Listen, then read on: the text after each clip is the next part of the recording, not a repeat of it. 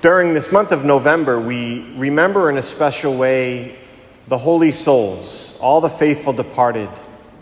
And we pray for our beloved deceased during this month.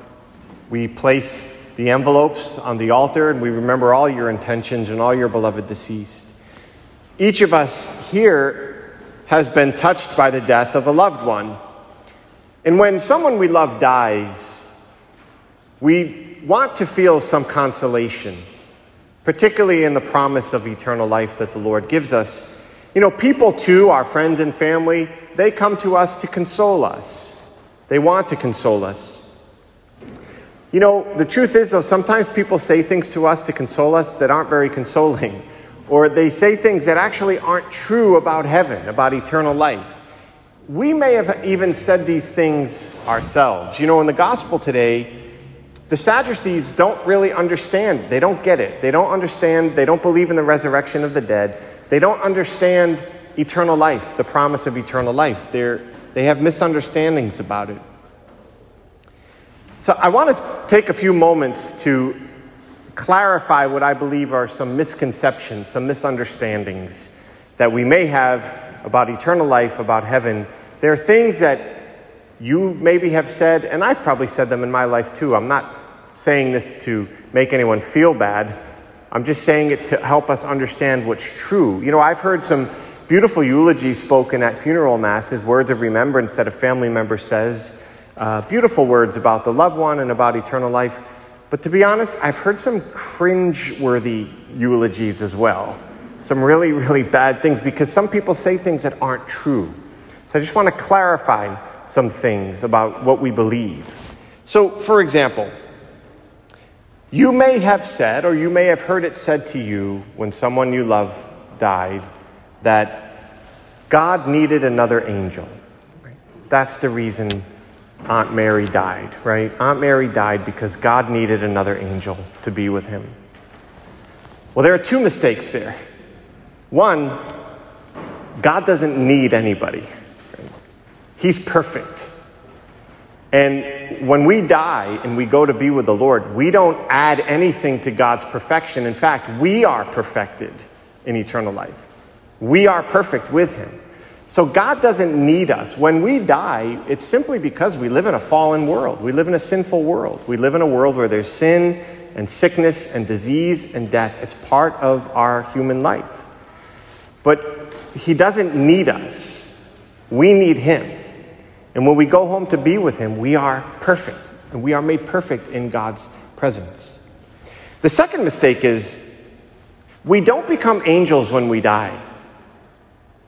We don't become angels. Remember, in this gospel, Jesus says we become like angels, but we don't become angels. Angels are distinct beings who have an angelic nature. We're human beings. We have a human nature. Angels were created by God to worship him. They have an angelic nature. We will be with the angels, but we don't become angels. So God doesn't need us, and we don't become angels when we die. That's the first thing to clarify. Another thing that you maybe have heard said when a loved one dies, and again, maybe you've said it yourself, something to the effect that, well, Uncle Joe is causing lots of problems in heaven. He's wreaking havoc up there. Uncle Joe's making a mess in heaven. He's just his normal self up there. Well, no, Uncle Joe's not causing problems in heaven, right? Heaven is perfect. There's no sin in heaven. There's no chaos. There's no trouble. Yes, there's joy, eternal joy, beyond our imagination. But Uncle Joe's not causing problems in heaven, right? He can't sin. There's no such thing as sin in heaven. There's no imperfection. Only eternal perfection, eternal peace, eternal joy with the Lord. Another issue, and by the way, I really wish this one is true, this next one I'm going to mention, because I loved my grandmother's meatballs. Loved my grandmother's meatballs. So they say, well, Nani, feeding heaven with all those meatballs she's making up there. And you know what? Nono or Grandpa or whatever, he's probably getting a little buzz drinking with his buddies, right? So we say these things, right? Neither are true. Now, I'm not saying there's not food and drink in heaven. There possibly could be. There possibly could be. After Jesus rose from the dead in his glorified body, he ate. He ate fish with the disciples. But food and drink is not necessary in eternal life for our sustenance. We don't need food and drink in heaven because we are already perfect. We're already perfect. And we can't die. See, the point that I'm making is when we say things like this, and believe me, sometimes we say them in jest, and that's okay. We say them to be humorous, and I do the same thing. I said when my dad died that my mom was no longer in peace, right? Now, I know that's not true, but we say these things because we want to make light of death. We want to bring humor to the situation. But what we need to be careful is that we don't project our human experiences and our human thinking on eternal life, on heaven. I think sometimes we make the mistake of thinking that heaven's just going to be a little nicer than here, but basically the same. That's not the truth. What the Lord has prepared for us is beyond our imagination. It's beyond imagining. We cannot conceive of the joy and the happiness and the peace that God has prepared for us. And the beautiful thing is, it will all be made new, that we will be in a new heaven and a new earth. When Jesus comes again, we will have bodies, by the way. At the resurrection of the dead, our bodies will be raised. They will be glorified bodies. We will be body and soul in eternal life. And there will be a new heaven and a new earth. And the joy that we experience here is nothing compared to the joy and the happiness and the peace that we will have in eternal life if we live our lives in fidelity to the Lord. I want to say a word about purgatory because, again, in this month of November, we pray for the holy souls. And I write about it in my bulletin column this weekend. I think purgatory is often a misunderstood doctrine by Catholics.